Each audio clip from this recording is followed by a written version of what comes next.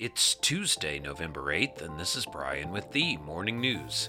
Give us 5 minutes and we'll give you the headlines you need to know to be in the know. Stocks rose Monday on the eve of Election Day as Wall Street looked ahead to the benefits of a possibly split government in Washington, though trading is likely to stay bumpy in a week full of events that could shake the market.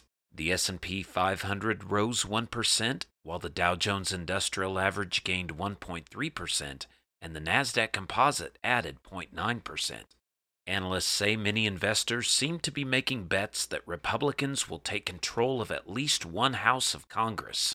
With a divided government, gridlock is more likely than big sweeping policy changes that could upend tax and spending plans. Historically, when a Democratic White House has shared power with a split or Republican Congress, stocks have seen stronger gains than usual. In the meantime, Wall Street is looking ahead to a report scheduled for Thursday when the U.S. government will show how bad inflation was across the country last month. And that will influence what's been the main driver on Wall Street this year, much more than politics, what the Federal Reserve does on interest rates. In other news, the Supreme Court on Monday heard challenges to the independent enforcement powers of the FTC and the Securities and Exchange Commission. The Federal Trade Commission suit was filed by Axon Enterprises, the maker of tasers and other police equipment. It was followed Monday by arguments in a similar case about securities regulators, together compromising the latest attack on the federal enforcement agency's in-house courts. Agencies such as the FTC and the SEC use administrative courts in which judges, who are employees of the agency, rule on the legality of mergers or decide punishments for alleged violations of consumer or securities laws. Plaintiffs in both cases allege that FTC and SEC administrative law judges who hear civil actions are too difficult for the president or his appointees to remove. The legal issue before the Supreme Court is whether parties facing enforcement actions can bring arguments against the commission structure to federal court before completing administrative proceedings or must wait to lose in-agency proceedings before they can raise such constitutional questions in federal court.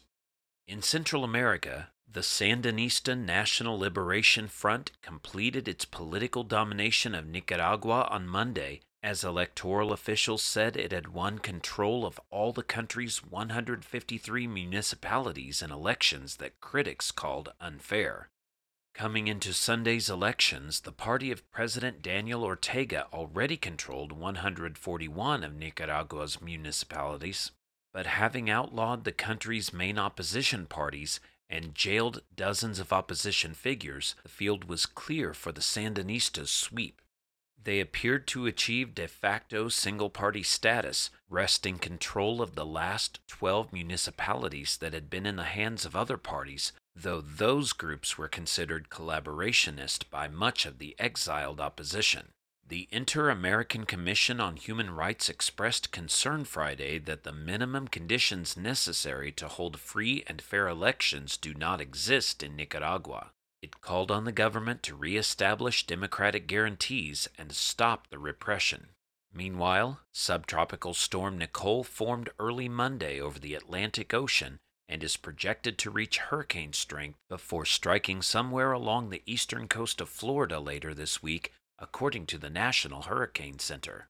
The center said the storm could produce heavy rainfall, storm surge, and flooding. It issued a hurricane watch, meaning hurricane conditions are possible within about 48 hours, for a roughly 200-mile stretch of the state's southeastern and central eastern coast, from Hollandale Beach to the border of Volusia and Brevard counties, as well as Lake Okeechobee.